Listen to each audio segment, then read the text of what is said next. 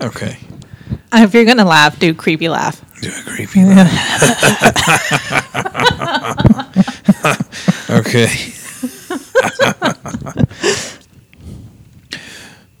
Welcome, everyone. You're listening to another episode of Do We Like Murder? This is a segment of the Long Overdue Podcast, a production of the Decatur Public Library in Decatur, Texas. I am Chris, and I am here with our criminologists. Wow, we've been promoted. Our amateur criminologists. And now demoted. Denise. Hi. And Dawn. Hello. Can you guess what they're going to be talking about today? I bet you can. It's murder. It is. It is murder. A whole stack of sticky notes worth of murder, I see. Yes, I sacrificed a whole stack of sticky notes for my research. Yeah. What did y'all read this time? Well, we did something a little different this time. We chose books written by the same author. Oh, They're two different books, but they're both written by the same author. that is different. Greg Olson is the author that we've chosen. Dawn actually read a new release. Yes, which is odd for me. Yeah, like there's just all kinds of new things going on. However, this did happen in the 80s. Yes. Okay, that's what my question was going to be. Did it happen in the 80s? Mine's a little older, but it did happen in the 2000s. Okay, so we stayed within our comfort zones. Mine ended in the 2000s, so I mean it was a long span there. Mine has actually two authors, Greg Olson and Rebecca Morris. But I think Dawn's is just Greg Olson. Yes. So. All Right. Who wants to go first? I don't know. Who is Greg Olson? He's an author Yeah. who likes to write true crime, but he also writes fiction. He does, yes. Yes. And I really enjoyed this book. So the title of my book is called If You Tell, A True Story of Murder, Family Secrets, and the Unbreakable Bond of Sisterhood. And I think the interesting part about this book is that the family approached him to write their story. Oh. So, and I'll tell you a little bit more about that when we're ready, but Mine was A Killing in Amish Country, and this isn't his first book about the Amish. Because apparently he wrote Abandoned Prayers, which I'm really interested in reading because it's the story of an Amish serial killer. ooh. And so he'd already had some knowledge about the Amish, and that one, Abandoned Prayers, was quite some time ago. Okay. And so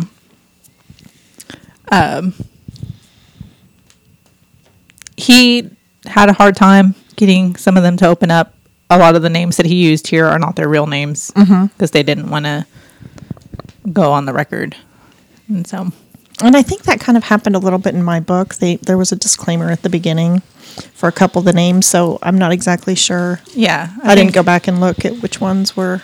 Mine has a whole list of characters. And everything that's in italics is not their real names. And, he did that with, all the children, which, Makes sense. good across the board. But other people that were involved somehow that did not want their names released. Which makes sense because thinking about this case also, the families can get a lot of attention. And, they didn't do anything, but they still get the media attention and they don't want that spotlight. Yeah. They want to have a normal life. Yeah. So. And I think with mine, it was more of women getting duped and they didn't want to be associated with Eli Weaver. So, okay. Like embarrassed. That kind of thing. Interesting. yeah. I'd be embarrassed. I'd be like, what? All right, so I'm always up for going first because I love talking about my Yeah. stuff. So do you want me to go or do you want to go? No, go ahead. Okay. So my book, If You Tell, is about a mom and her kids, and she was very abusive to them. So it starts out talking a little bit about her when she was a child. She was living with her mom, and something happened, and the mom dumped her on the dad, who had just remarried, and to a young girl. So she was like maybe early 20s, maybe late teens, and then he was probably in his 30s. And so she instant mom as far as that goes. And so the previous mom was already crazy. Drug use and just, and so then Michelle at the time was a child, and so when she moved in with the dad and the new wife, if she didn't get her way, she would have a fit, and she lied about everything.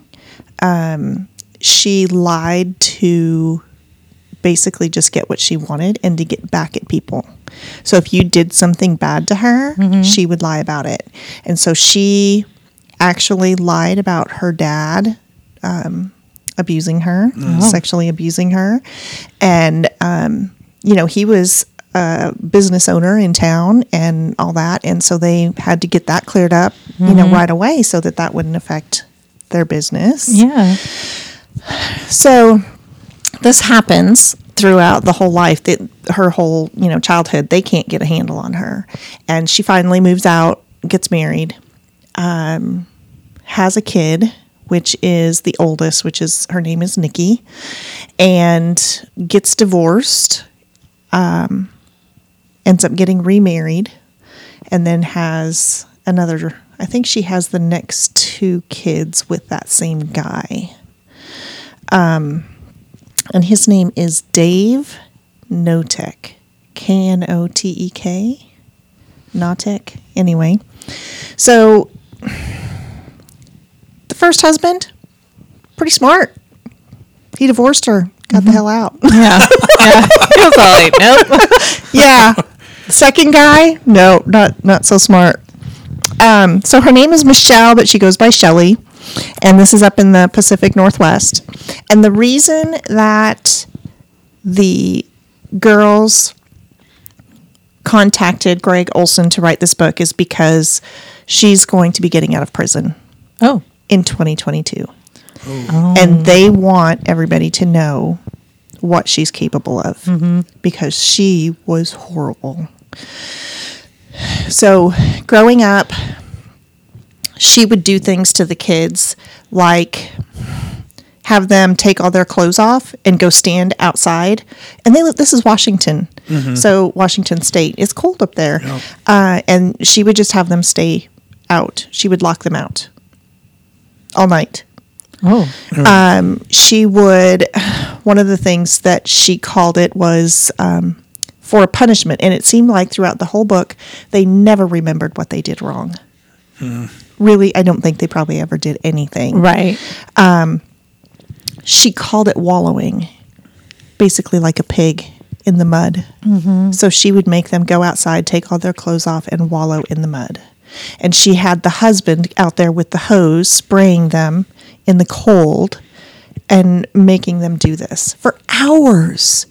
And she would yell at the husband to be worse on them. And she never really seemed to get her hands dirty as far as that goes. One of the other things she would do is she liked to take bathroom privileges away. So you could not use the bathroom unless you asked her. Okay. So the girls are dealing with all this as they're growing up. Still fairly young. This friend of Shelley's, Kathy, decides to move in. Kathy was her hairdresser. She decides to move in. I don't remember exactly all the details of why. But slowly, Shelley starts to do things, like take her clothes away. And then she's only got like 2 or 3 garments that she has to wear. She would be the housekeeper, that she was kind of helping take care of the girls and all that.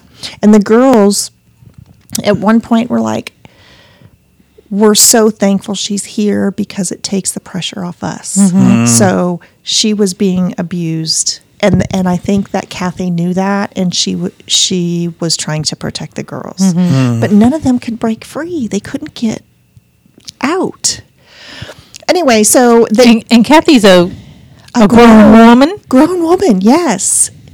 And Dave, the husband, is an adult. Yeah. Okay, so yeah. That's a little different relationship, but yes, this friend gets sucked in, makes her cut her hair, which she thought, that was a very big part of her. Think about Chris cutting his hair. It was very traumatic. Yes, that one time he did it. Yes, it was very traumatic for me. I don't know about him, but I was like, I can't even look at you right now. Who is this? But Shelley made her do housework naked. And that's the way the girls grew up, watching her do that. Verbally abusive, hugely verbally abusive. You're worth nothing. You're stupid. I mean, it doesn't sound bad the way I'm saying it. The way she would say it is ridiculous. Well, we can't use that kind of language, Dawn. Well, that's true, yes. So eventually they move to a new house into Raymond, Washington. I don't know exactly. I think it's a couple hours from Tacoma, something like that. So they moved to this house in Raymond, Washington, and the abuse continues. There is an area behind the house that is wooded. And I think it was Nikki said that she was hoping that it wouldn't be as bad once they got there because it was more public. The house was on a more public road, but the area out back was still private enough that they were able to do stuff. So eventually, Shelley was giving Kathy medicine to make her feel better.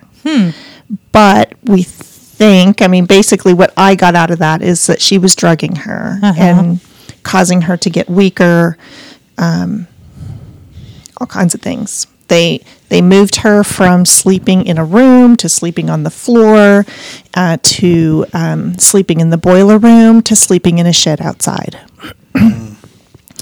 And so eventually Kathy dies. Prior to this, their nephew had moved in, and he was talking to the oldest girl, Nikki. His name is Shane.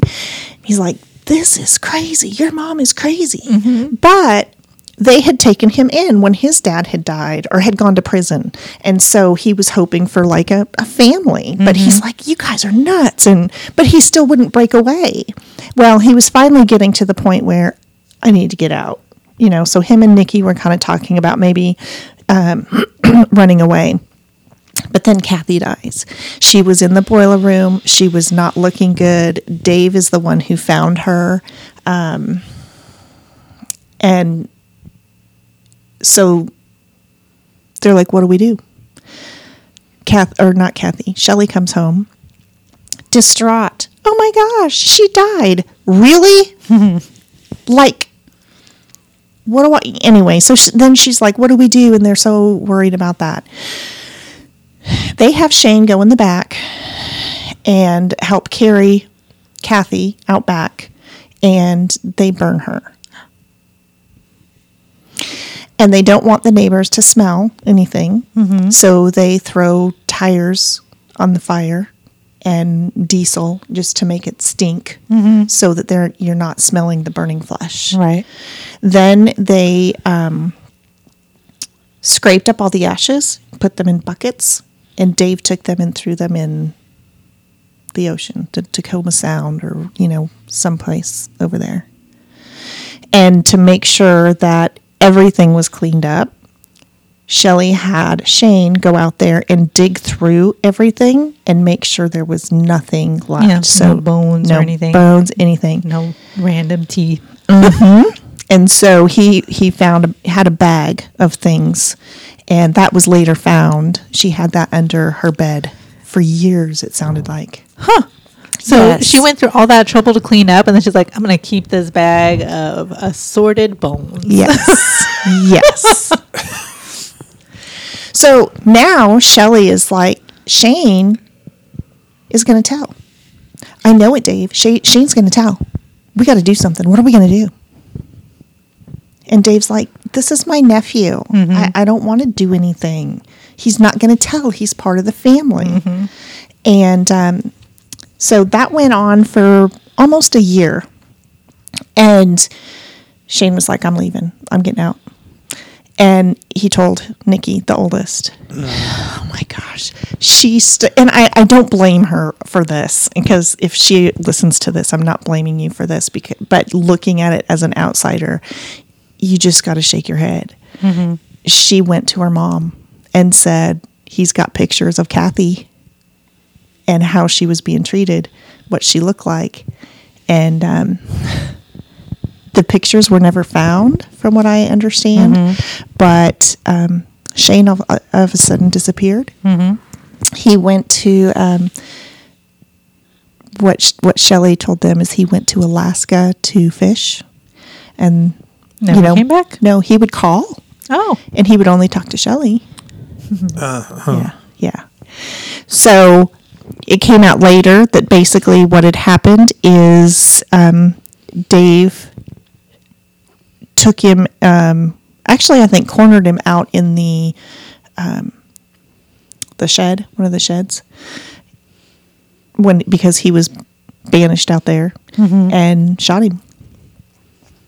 And then he comes back in and tells Shelley it's done. And she's like, what? What did you do? She was so manipulative. Yeah. I mean, it was just ridiculous how she would be so mean, and then she would turn around and just be nice. And that's what happened with Nikki. All of a sudden she was nice, and so Nikki felt bad and decided to tell.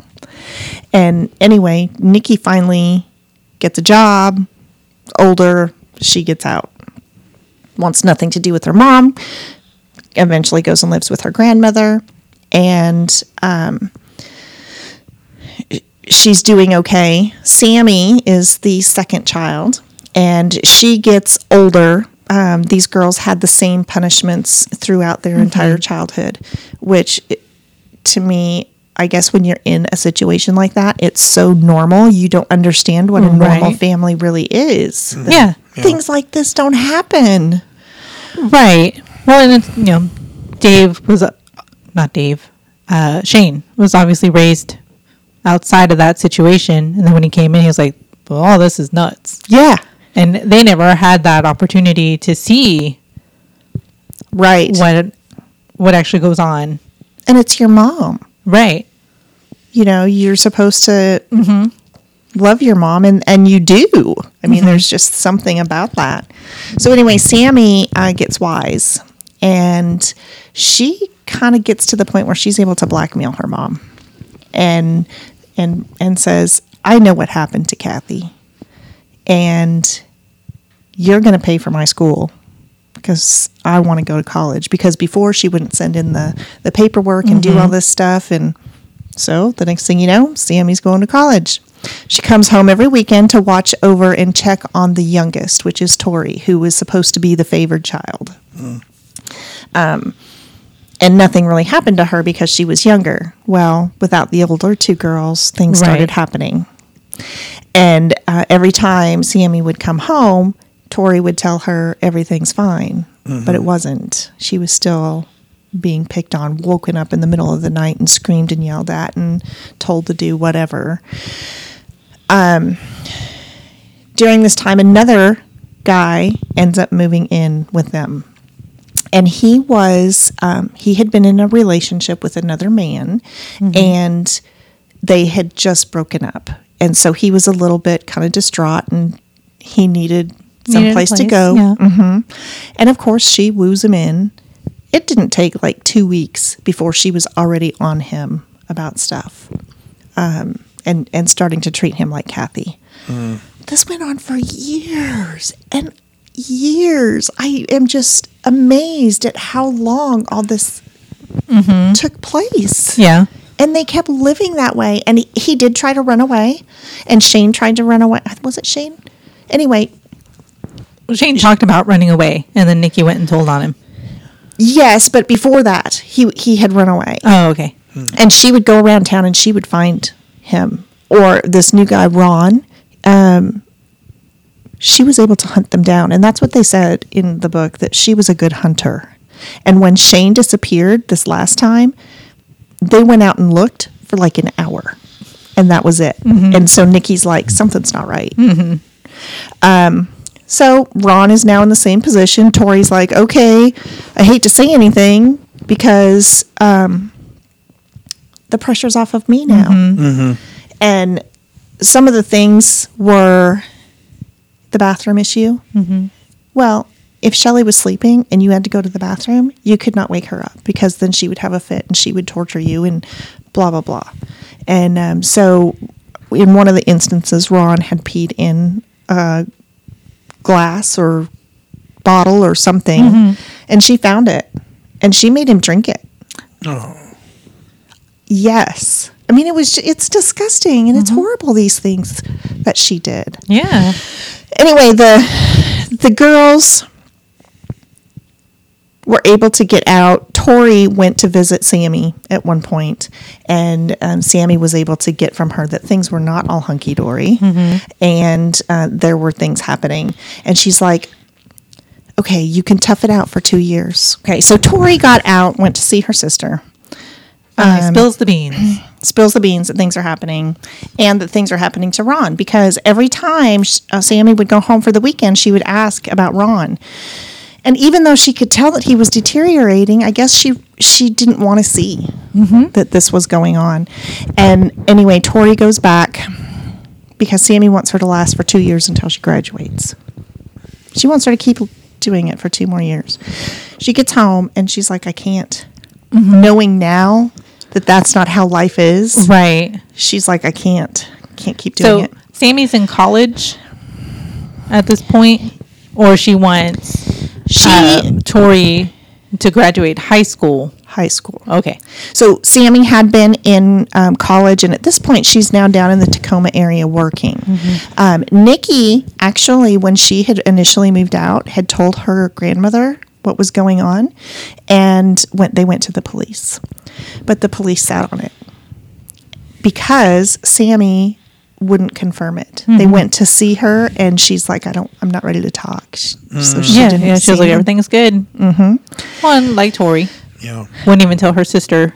Yeah, exactly. So anyway, they finally get up the nerve to do that before she can be taken. Ron dies as well. And for him, they don't even worry about all the things that they did before. They just took him out and burned him. And Dave wasn't able to get rid of him quite so quickly. So I think maybe before he burned him, he dug a hole and put him in there for a few days. And then had to dig him up and burn him and then take him and dump him again. That's crazy. So nothing ever came of them, of what happened to like Kathy? No missing Nobody persons, investigated no one on came them to... or anything? Not really. So her family was very interested in what happened to her. And there was kind of some back and forth. And Shelley was very manipulative about the families. And kind of the way sometimes I would read it is that like Ron's family and Kathy's family, they didn't get along with that person. But I think they probably did. Shelley was manipulating the situation and saying bad things about Ron. Ron did this or did that. And so it offended his mom and that kind of thing. But Kathy's family had missing persons reports out, they were still actively looking for her, because Shelley's story was, and what she told the kids, is that Kathy left with her boyfriend, and he was a truck driver, and they're just out. But the family didn't believe that.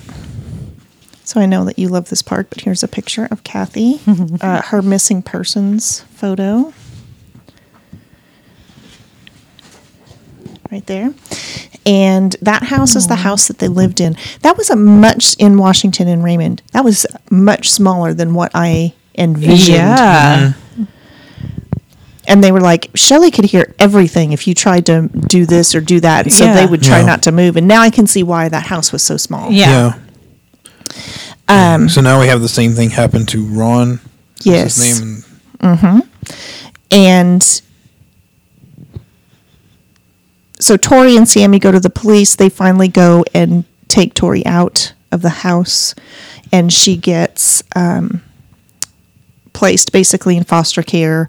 But the sister, Sammy, eventually gets custody of her and continues raising her, which is really good. Shelley, of course, denies everything. Dave, however, gives in. He admits that he took took Kathy's body and dumped the ashes. He admits that he did kill Shane, and the girls were told, that he had gone away, and they were devastated when they found out that he had killed Shane, and then confessed, what happened with Ron as well. So from what I have here, Dave got 15 years. Shelley, it says she's now 65, and this was in December of 2019. And she got 22 years. It's not very much. Or maybe it was 18 years, because she's getting out in 2022. And that's why the girls were like, people need to know that she's manipulative, and she will be nice to your face to begin with, and then you're going to be crap to her. Sorry, I was going to say a bad word. Yeah.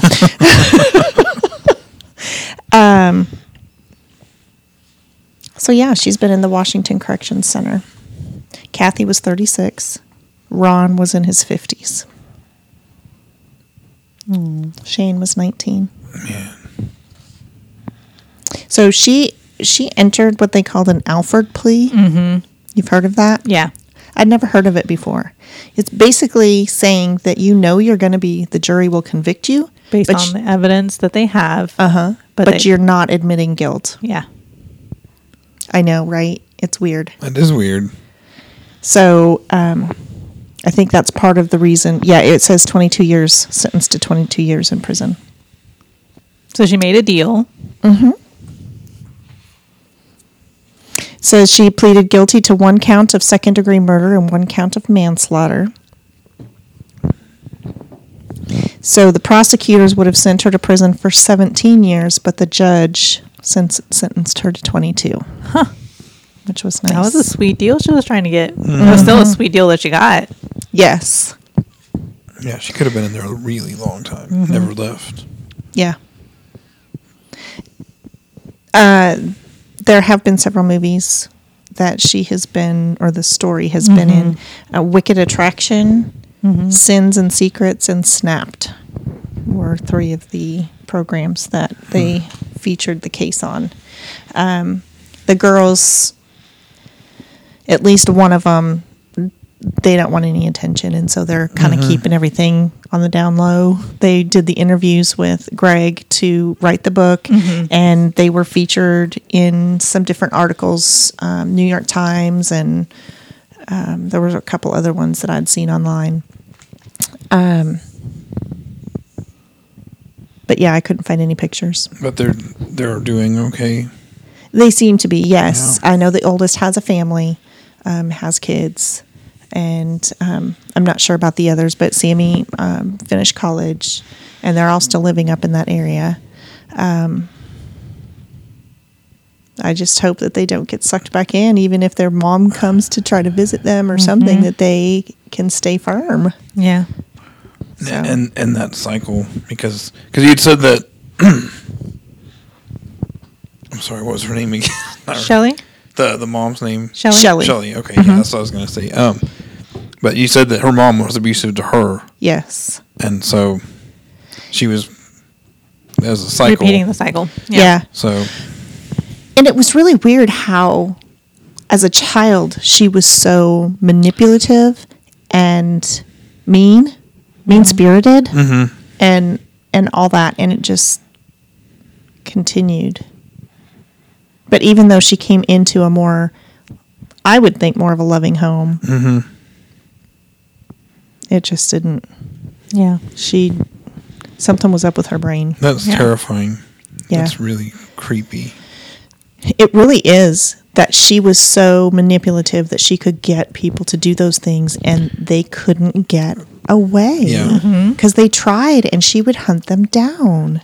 Well, and I mean, I can understand children, but Right. I'm like, Adults that an are. adult. I mean, they must have had some serious self-esteem issues that she could easily break down. Yeah. Either Yeah. that or they were people that felt like they had nowhere else to go and that was just it or Yeah. something. Yeah. Yeah. Because how can you not break free? Yeah. Unless it's a situation like that. Yeah. I mean, so any listeners out there, stick up for yourself. This is not right. This is not something that Right. is Yeah. normal. So if you go online and look up Michelle Knotek, Knotek, you can find some of these pictures. So this is her. They always talked about her being beautiful and, being able to get people to like her and that kind of stuff. And then this is Dave, and that's her and the girls and Shane when they were younger. So I do highly recommend the book, though it was well written, but it was hard to read sometimes. Yeah. Some of the stuff that was going on, and it's like, just leave or Yeah. don't do that. She's gonna be right there, and yeah. So, do you have any other questions about this one? No. Awful. It is. I hope that that people will hear about this somehow, like they wanted, Right. Which I'm glad that we're talking about it because it lets even more people know, hopefully, that she's getting out and to not. Yeah. Be careful. Yeah. I mean, even though she's 65.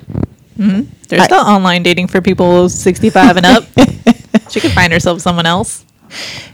I also was wondering, because I was online and this comes up for all kinds of things, but Facebook or social media for Michelle Knotek. And it's like, can they do that in prison? Sometimes, yeah. So who knows what she may be Yeah. doing. And I was wondering, what is she getting away with in prison? Who is she doing things to in prison? Yeah. Because I'm sure that she's manipulating somebody somehow, getting away with something. Crazy. Yep.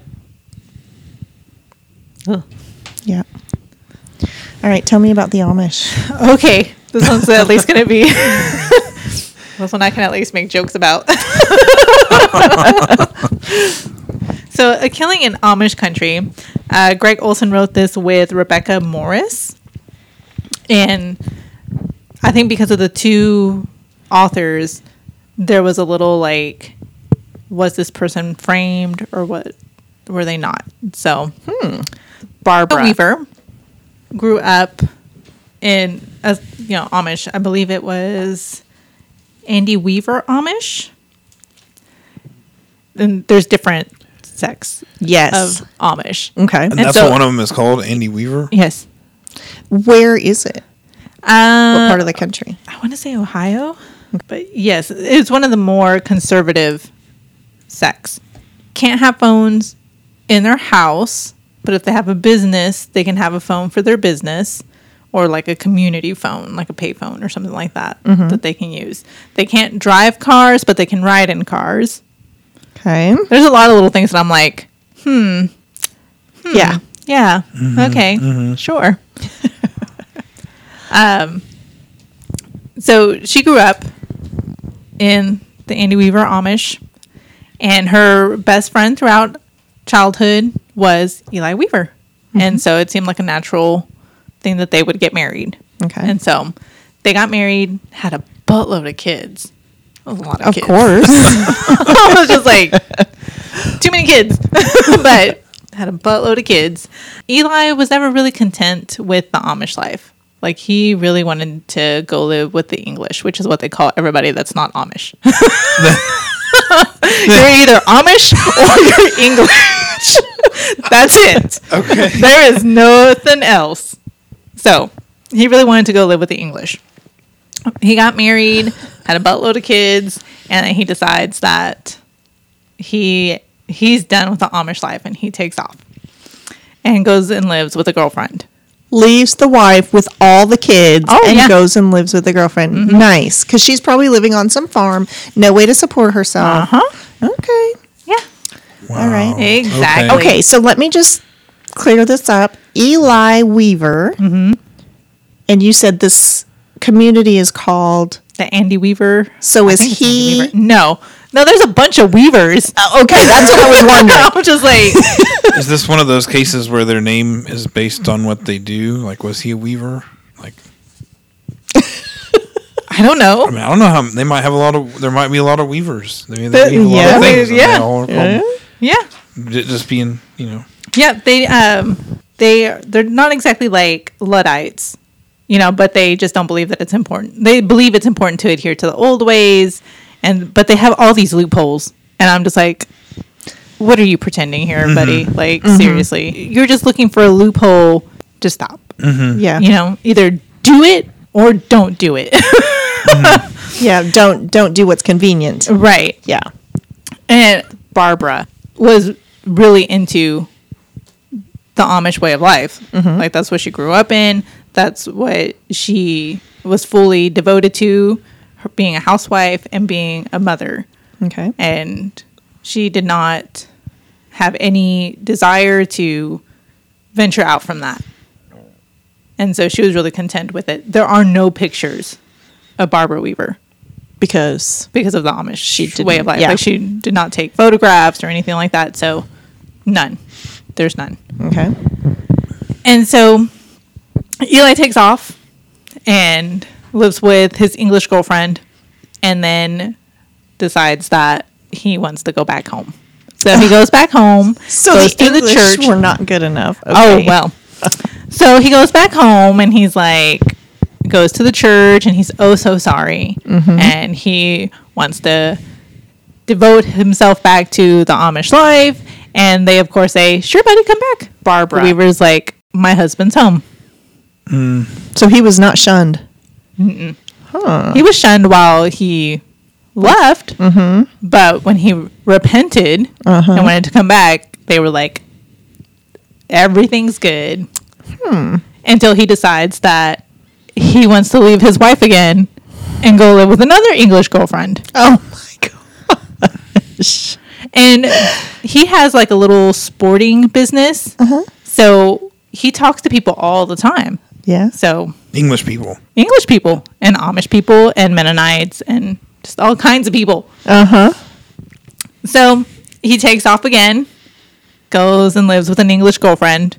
And somewhere along the way, he's like, I should probably go back home. No, come on, Eli. And so he goes back to the church, and he's so sorry.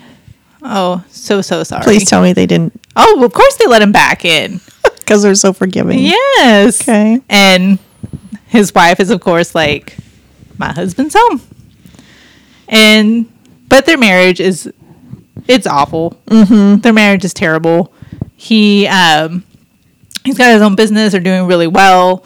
Apparently, the Amish business, like all the stuff that they sell and all that, like, they're Good pretty business. wealthy. Yeah. But he was controlling all the money. And so she would be like, I'm going to send one of our sons to, to the store. Can he go? And he's like, well, I'm sure he can go. But wasn't giving him money for like groceries and stuff. Oh, and so she's just like, what's the point? Yeah. Like, what are we going to do? Huh. And so one of the things that he did, because she was, again, like I said, very devoted to the Amish way of life and to her church. And it was like her turn to bake pies for their church gathering. And as a way to embarrass her, he didn't give her any money to buy supplies. So she showed up empty-handed. Nice. Okay. Oh, yeah. No, Eli was a delight. It sounds like it. And he would do that kind of stuff to her all the time. Like I mentioned before, they're not allowed to have cars or drive, but they're allowed to ride in cars. So they have like taxi drivers. Like they have their own special little people, usually Mennonites. Because they'll drive. Oh, yeah. The Mennonites are weird in the sense that they're like, we kind of like the Amish way, but we also like to have cell phones and TVs. So let's figure out a way that we can do that. Bam, I'm a Mennonite. Like, So Eli didn't want to be a Mennonite, though. Apparently not. He wanted to just go full force with it. Who knows? Okay. Because he never really made up his mind. It's just like, if you want to go out there and be English, then go be English. Yeah. If he had decided to divorce his wife, she would never have been able to remarry because it would have been adultery. But she still would have had support of the church and she still would have had support of her family. It's not like they'd be like, you're tainted. It's just, you can't remarry. Okay. So be happy being divorced and with all your kids. Everybody's still cool with you. Everybody's still going to help you out as a community and as a church. Okay. So, I mean, yes, it would have sucked for her, but it wouldn't have been like, we can't talk to you because you're divorced. We can't help you because you're divorced. Yeah. It was just... It should have been more like, we can't talk to you because you're married to Eli. Right. We can't help you because you're married to him. Well, Eli, people definitely, like, stayed away from Eli, but everybody really loved Barbara. Okay. So she really did have a lot of community support, but they would have, like, these little Mennonite taxi drivers, and there was one named Barb Raber, and that's the one that he used a lot to travel.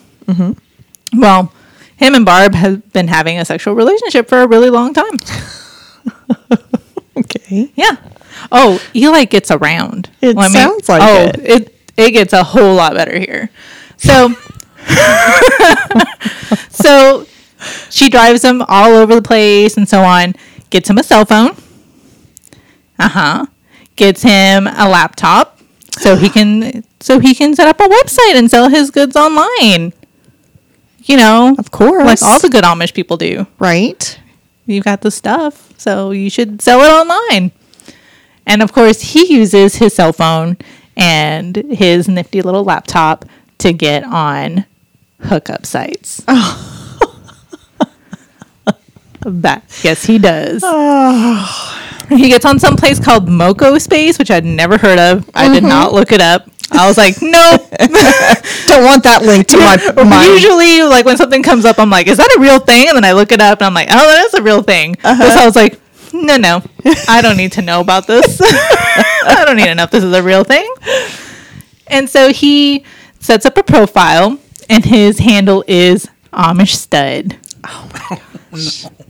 And his little tagline, like, about him, it says, who wants to, like the number 2, who wants to do an Amish guy? No way.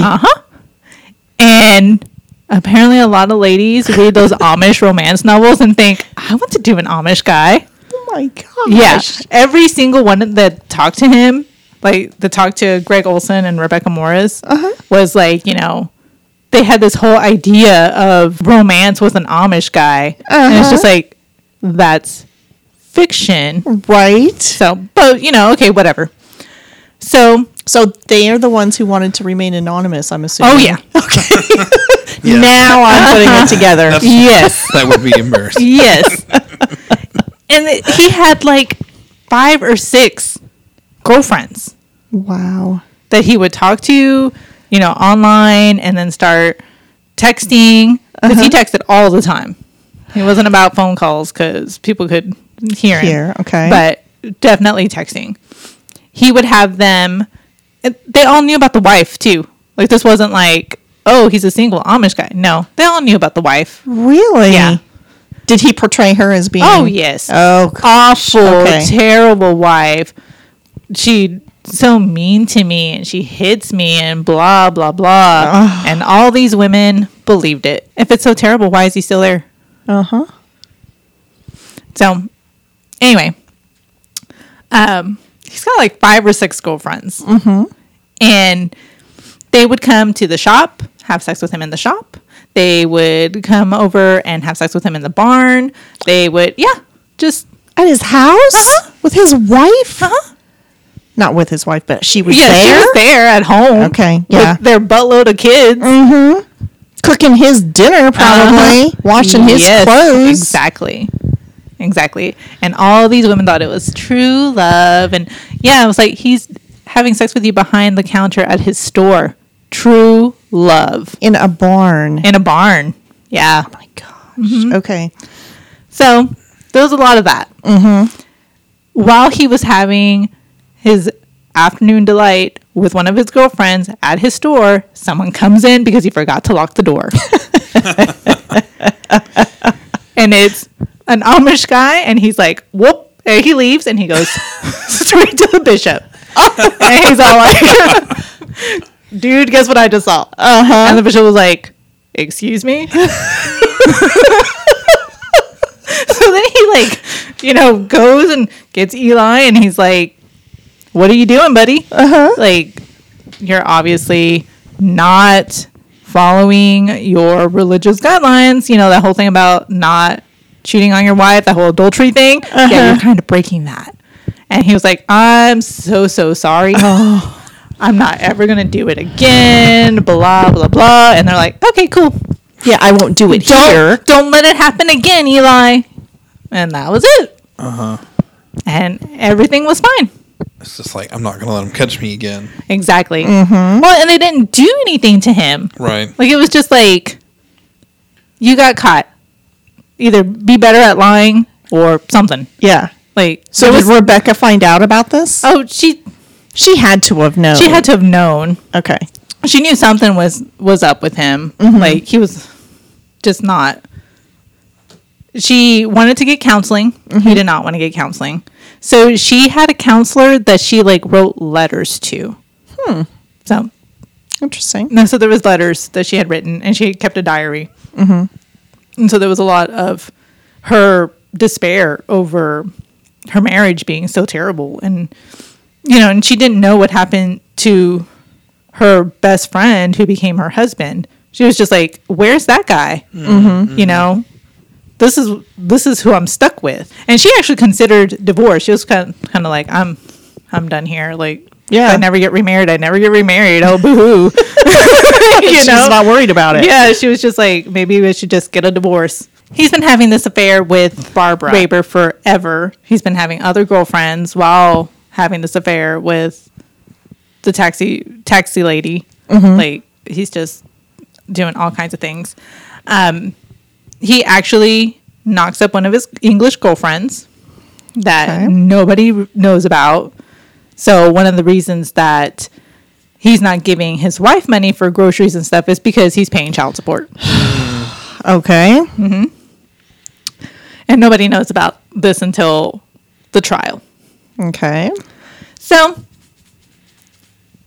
he, at some point, just kind of starts throwing it out there like, it'd be so great if my wife just wasn't around. We could be together, and it didn't matter which girlfriend he was talking to. We could be together, and it would just be so great if someone killed my wife, and, it would just be the best. And all of his girlfriends were like, "You're joking, right?"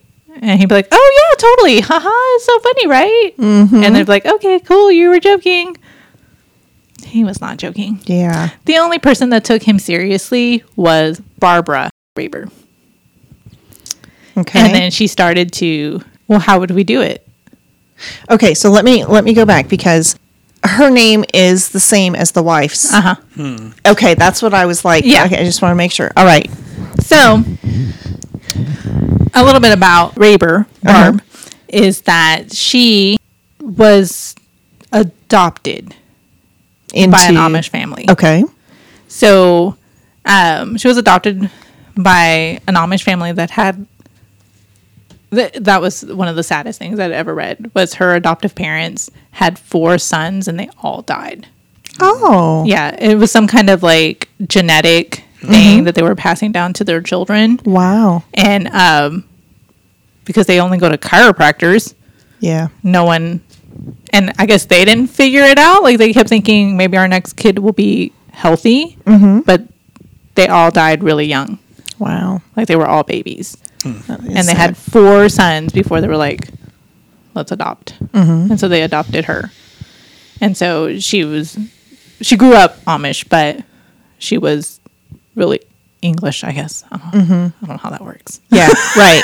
Like, I don't know how that works. But so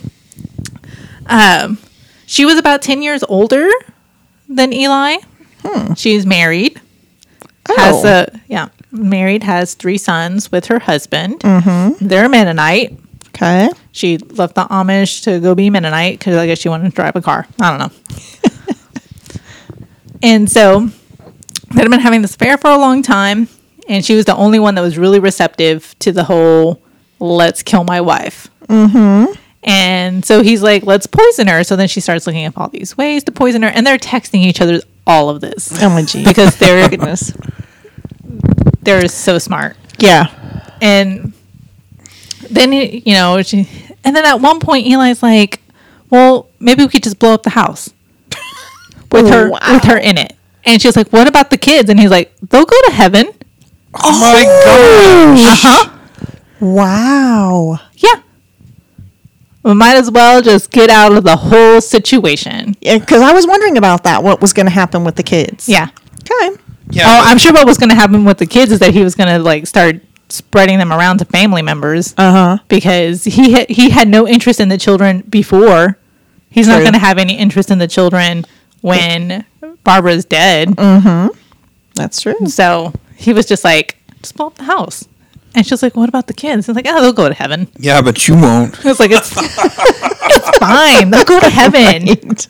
So at some point, he gets sleeping pills from Barb and puts it into Barbara's favorite drink, which is Sierra Mist. Breaks them all up. Oh, it's okay to drink that? I don't know. Well, I think it's caffeine free. Yeah, I think that might be part of it. It's okay for them to. It's okay for them to drink that. It's okay for them to go shopping at Walmart. It's okay for them to have store-bought birthday cake.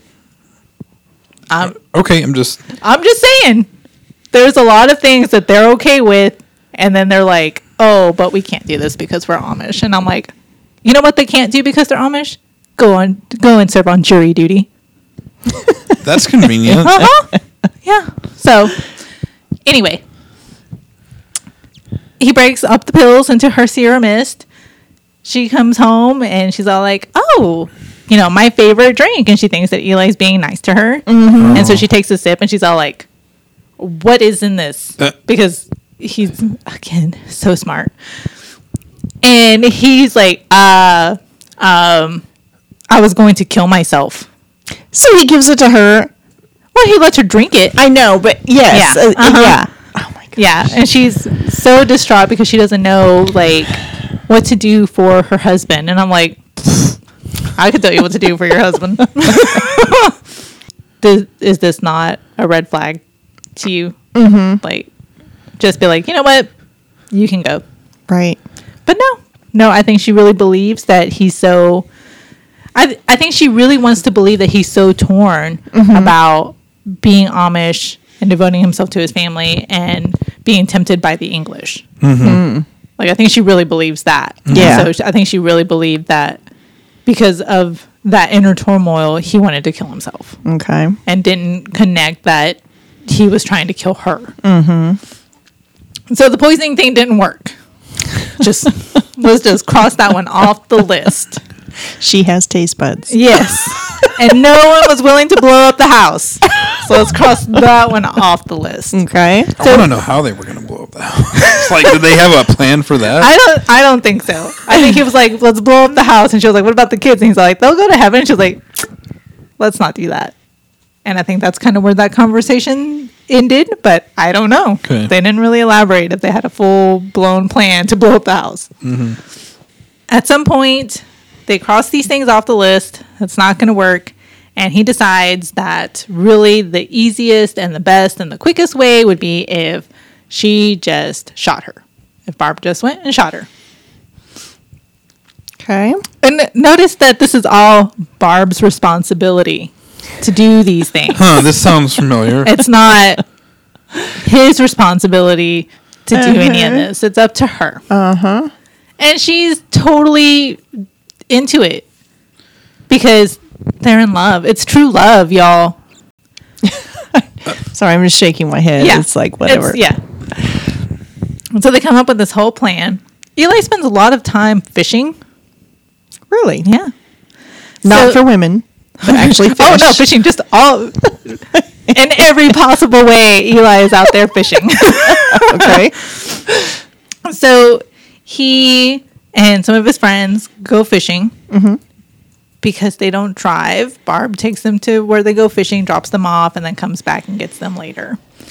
They go fishing. He comes back, and he's going fishing again the next day. But they're going to like Lake Erie or something. They're going far, and so his friends that are Mennonite are going to pick him up, and at like 3:00 in the morning or something, so they can get there and fish. So him and Barb are texting each other throughout, and he's basically saying, I'm leaving at this time, get it done. And so she does. And so he leaves at 3:00 in the morning with his friends, and she pulls up, parks behind the house, behind the pine trees, goes in there. There's not just their kids, but a couple of her sister's kids that are staying the night. And she goes in there, goes up to the bedroom, and shoots her with a shotgun while she's asleep. Oh my gosh. There was a storm. So at some point, the oldest son woke up because he heard something, but he thought it was just thunder. And so he went back to sleep. Oh, man. Thankfully, because if he had gotten up, Yeah. who knows what she would have done. And that's what I was wondering. How are they not going to hear that? All those kids in that house. Wow. Yeah, there was a storm. And so and they had all like gone downstairs to kind of sleep in the living room because they were all scared. So they all got together. And so, but that's what he heard that. He woke up, but he thought it was thunder and he went back to sleep. And so she gets shot, walks out, goes home, gets back into bed. And her husband is none the wiser. Wow. Yeah.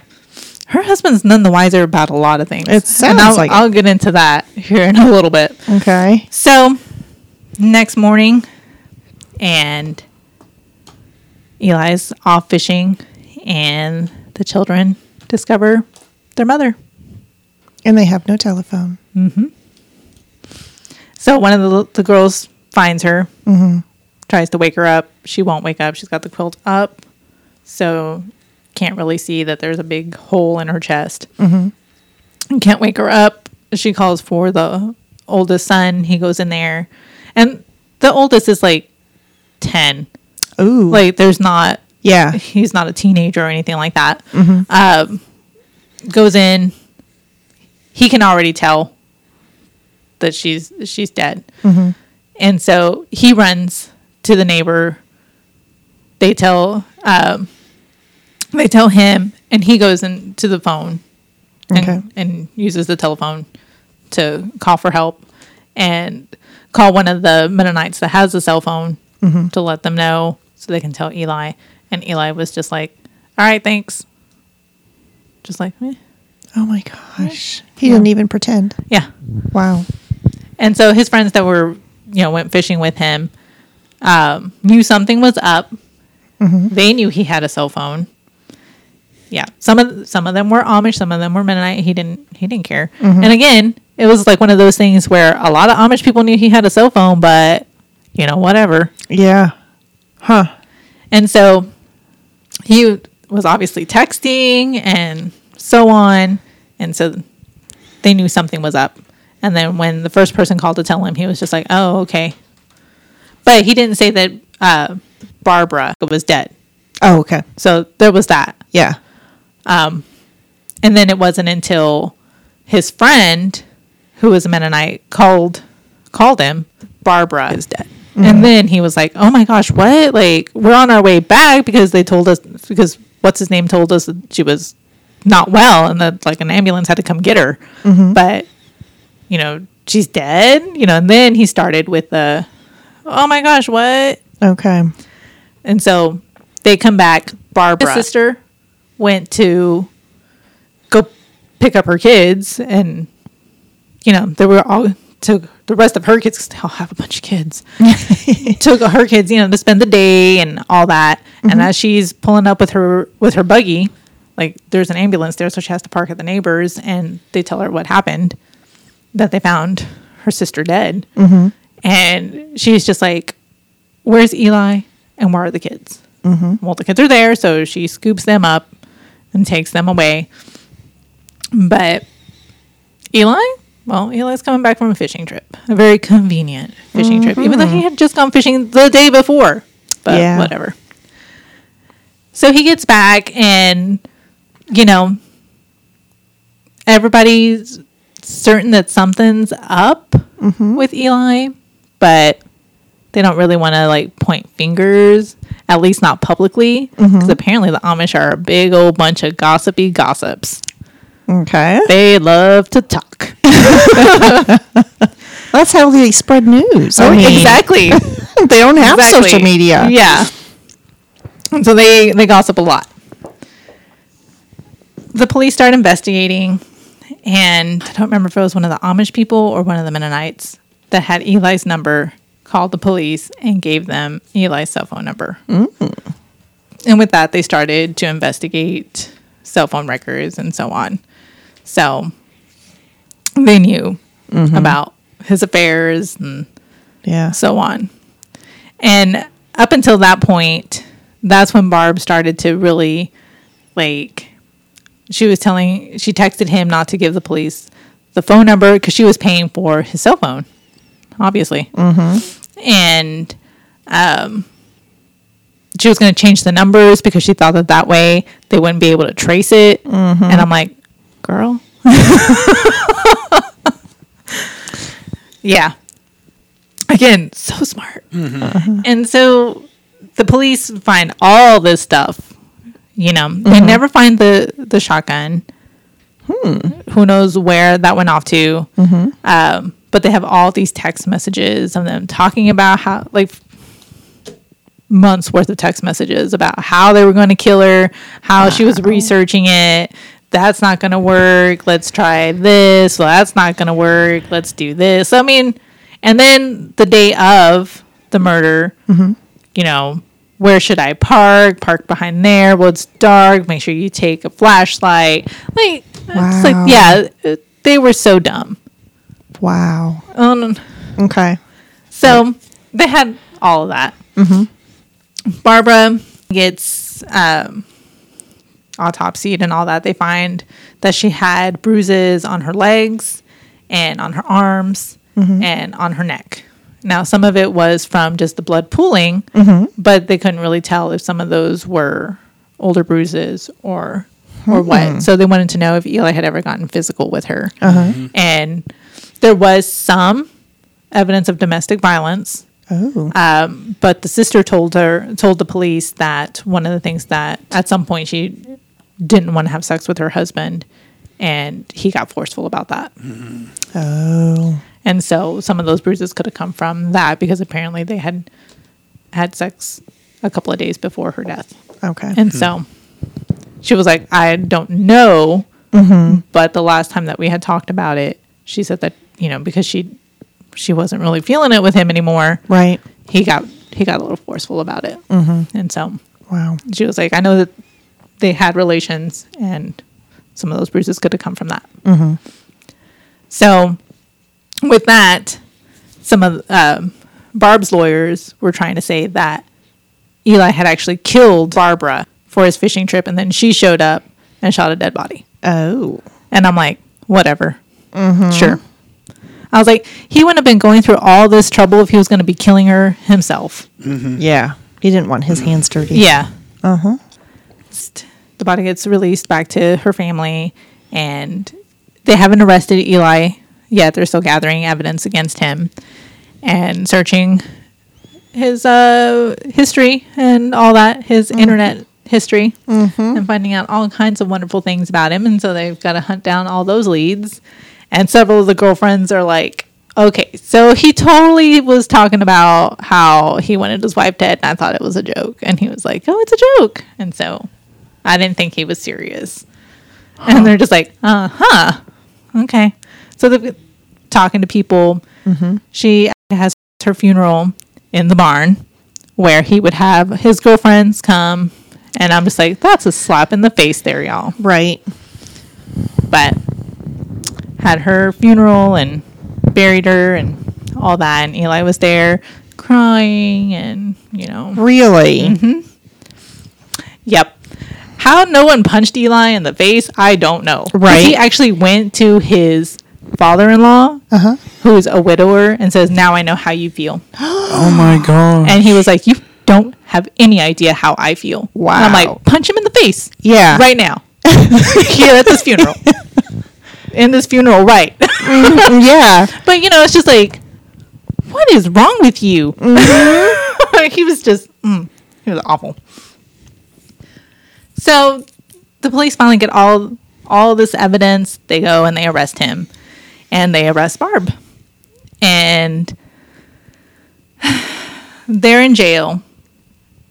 And Barb's husband, what's his name? Ed. He is so standing by his wife. He doesn't believe that she'd been having a sexual affair with him for years. He doesn't believe that she did any of this. She tells him that, she's innocent, that some of the text messages were, she did send some of those text messages, but she thought it was a joke, and just, and he was completely 100% by her side. Believed her and believed her and believed her. And at some point, the church that they went to, they were completely like, we've always known that Barb was crazy. Oh. Like, she was always not right. She would lie and just try to make herself sound more sophisticated and knowledgeable, and she would just lie about things. And people, like, they knew she was lying. And when they would first meet her, she was really nice, and they were like, okay, great, we could be friends. And then she started embellishing, and then she started lying about things, and they're like, okay, Yeah. we don't want to have anything to do with you. But they liked Ed. Ed was a really nice guy. He was too nice. Yeah. I'm just like, poor Ed. Like, throughout this entire book, I'm like, poor Barbara and poor Ed. Yeah. The spouses to these people, I'm just like, I felt so bad for them. Yeah. And so they basically, like, supported Ed, even though they were like, Barb's guilty, Ed. Really? And he's all like, nope, she's not. And they're like, okay, Ed. They basically assigned him a friend. Oh. Yeah. And so And he was very supportive, like went with him to the trial and stuff like that. Like he was a friend. Yeah. You know, like the church got together and they were like, we need to take care of Ed and make sure that his sons and him are good and so on. And so Ed's fully behind the whole thing. He thinks Barb's innocent. She's going to beat this once they realize that she didn't do anything wrong. All that. They get the investigator to talk to him and the prosecutor to talk to him and be like, this is the evidence we have. Like, here are the text messages she sent. These are just the ones where they were planning the murder. You want to read the sex texts? Because there's a bunch of those. And he's just like, nope, she didn't do nothing wrong. And I was just like, oh my gosh, dude. Oh my gosh, dude. And so they, he calls her, they talk on the phone, and obviously they're being recorded. It says so every time you make a call. And you accept that collect call, they tell you that it's being recorded. Well, Barb thought she was so smart because they were speaking Pennsylvania Dutch. Yeah. And, you know, nobody other than like the Amish know Pennsylvania Dutch, yo. Well, that's not quite true. So they had someone translate their calls. Nice. So smart. And so they're just, Ed asks her, you know, if he could never get himself to say it. Like, did you ever sleep with him? Did you have an affair with him? He was like, did you like ever do stuff with him? And she was like, oh, a long time ago, honey. And he was like, before we got married? And she was like, yep. And I'm like, oh, dude. Wow. Just like, he just believed it. And I was like, oh man. So they hire a lawyer. At some point, they can't afford the lawyer, so she gets a public defender. Eli hires a lawyer that has defended other wayward Amish husbands and things. And so he's actually got himself a pretty good lawyer. And Eli cuts a deal. He's just like, okay, well, this isn't going my way. Let's cut a deal. Yep. So he agrees to testify against Barb. And so he does. He cuts himself a deal where he gets 15 years to life in prison. Oh, my goodness. He testifies against Barb. And Barb's public defender is like, okay, let's try to shift all this blame onto Eli. The jury doesn't buy it. Okay. And convicts Barb to 20 years to life. And then because she used a shotgun, she got 3 extra years. Ooh. So she got 23 years to life. Okay. Ed never gave up hope. The church helped him move out of their place. The outside of their rental home was very nice. It looked like it was very well maintained, but when you went inside, it was a hoarder's den. So there was all kinds of junk everywhere. The church helped him move out of that, got him like a no interest loan and so on. So we got a house for him and his sons, and he raised his sons until 2016 when Ed suddenly died of a heart attack. Really? Aww. So how old were the kids? It doesn't say how old the children are. In his obituary, they say that he is survived by his wife, the former Barbara Miller. So they didn't use her last name. But he never divorced her. And again, one of the saddest things about Ed was he moves into this house with his sons, his own home, and is raising his sons. And on his answering machine, it still says that you have reached the house of Ed and Barb Raber, and they are unavailable. So please leave a message. And I'm just like, I'm like, oh, Ed. Yeah. Change your message, buddy. Yeah, no, he wasn't. Eli is up for his first parole hearing in April of 2024. Okay. So that's coming up. Though he doesn't have access to like his sites, like his internet sites that he was so accustomed to, he does send a lot of letters to available Amish ladies. Really? Yeah. This sounds like there's going to be a show about this in the future. Right. So far, no one's taken the bait that they're willing to say. I have a feeling that that's not true. But whatever. So, yeah. During Barb's trial, they bring a lot of Eli's girlfriends. So one of his girlfriends, I don't remember which one it was. There were so many.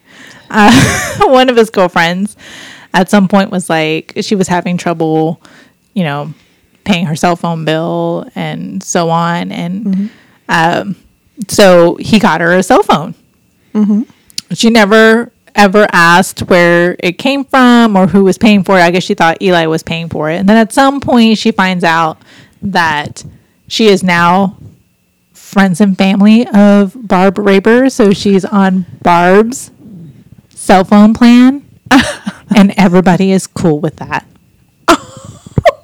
She's cool with that. Eli, of course, is cool with everything. Barb's cool with that. Wow. Yeah. I'm just like, wow, you guys. And so she never met her before. She talked to her a couple of times on the phone for whatever reason. I'm just like, y'all, you guys are way too close. But talks to her on the phone. And because of, they talk to each other on the phone. And so she testifies to some of those phone calls. This was really funny to me. She gets on the stand and sees Barb for the first time and is like, what the what? Really? She's older. She's not attractive. And she's like, Eli was sleeping with her? And I'm like, which one of you wrote that? Jeez. Wow, yeah. But I was like, oh my gosh, y'all. Like, but yeah, she was very surprised. Interesting. And I'm just like, okay, well, you know what? There was something about Barb that everybody liked because Eli by far wasn't her first Amish tryst. She had several Amish boyfriends wow. along the way too. Yeah. So there was something about her that they liked. Eli wasn't her first affair. And poor That's really Ed. And poor Ed. I don't know which one, if it was Greg Olson or Rebecca Morris, but it was kind of thrown out there that maybe she had been framed, that maybe Eli had killed Barbara, and then she went and shot a dead body. But it was always kind of like a flip-flop, so I'm not sure who thought what. I mean, I know whoever committed the act was considered the murderer and should get the higher punishment. But if you went in there with the intent to do it, and you thought that she was still alive, I mean, you basically Still attempted murder, right? yeah.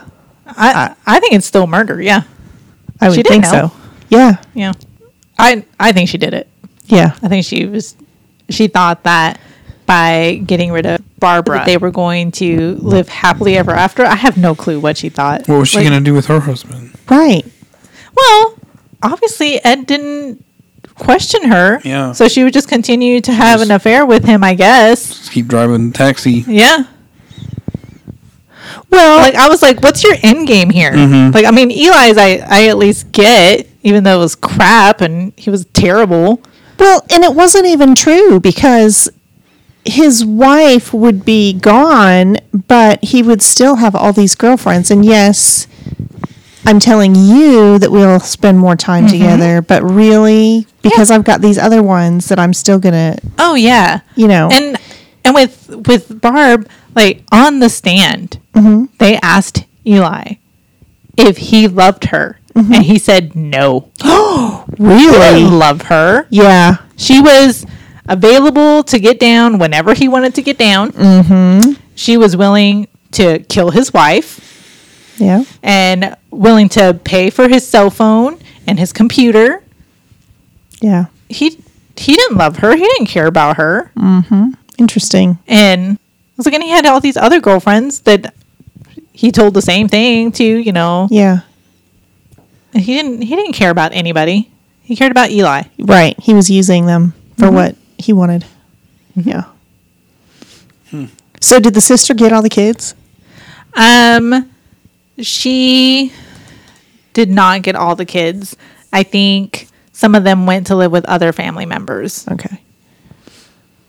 Because I'm like, if she already had a bunch of kids. Oh, yeah. And then she. Let's add 5. Oh, that's not bad. Fanny was Barbara's sister, and she had 4 kids. Okay. She had 4. I was thinking 20. I'm sorry. More than one kid to me is a boatload of kids. So this case was at this time, and I don't keep up with Amish, so I don't know. But it was only the 3rd time an Amish man was suspected of killing his wife in more than 200 years in America. Wow.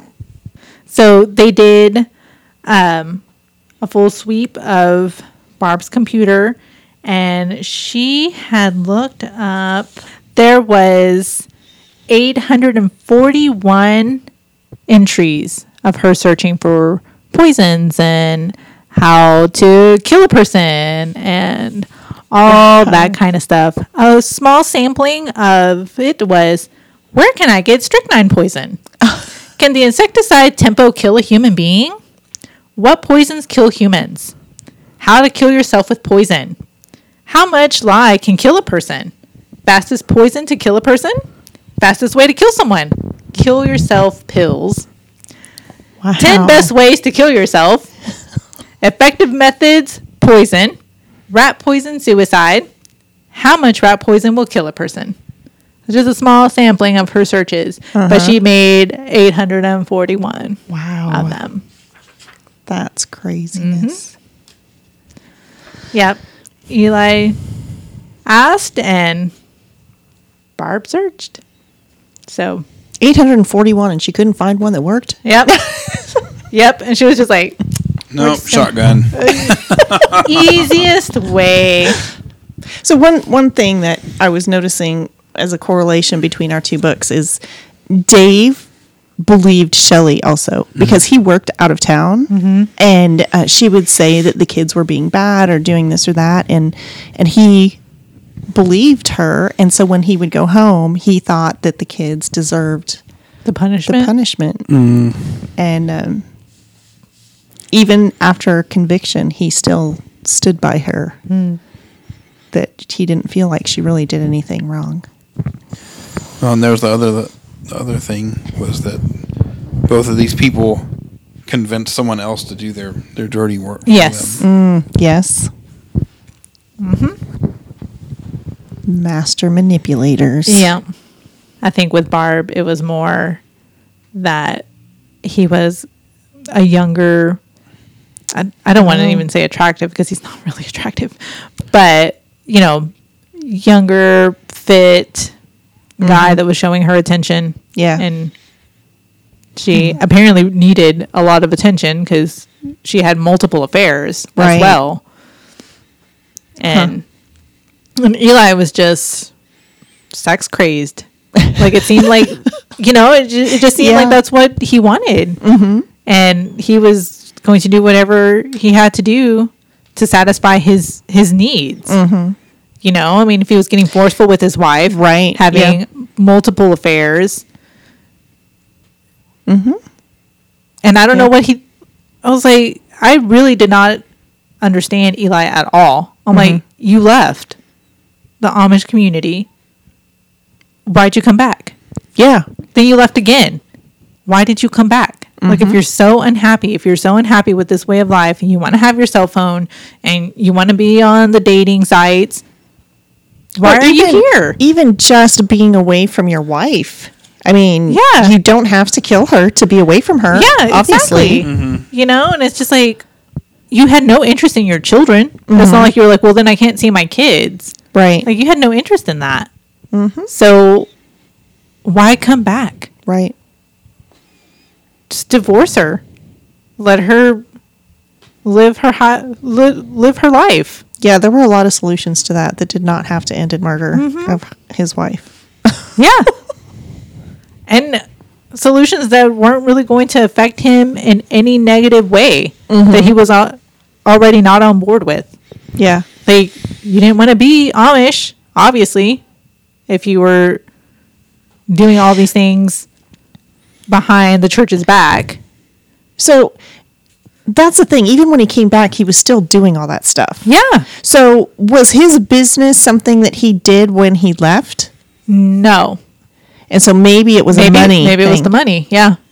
Because when he left, I think he got a job, like, driving a truck or something. Okay.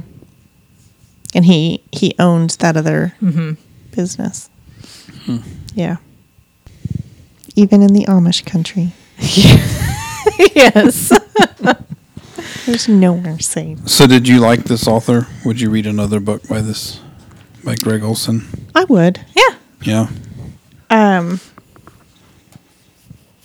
I think the things that in the book that I really didn't, it's not really that I didn't like it or I didn't believe it or anything, but he just kept referring to the fact that the girls didn't know what they had done. And I completely believe that. It was just repetitive. It was repetitive. Yeah. That was a little bit of something that I thought about as well when I was reading this, like that it was repetitive. Yeah. I know Eli had 6 girlfriends. I don't need you to repeatedly tell me that Eli had 6 girlfriends. Right.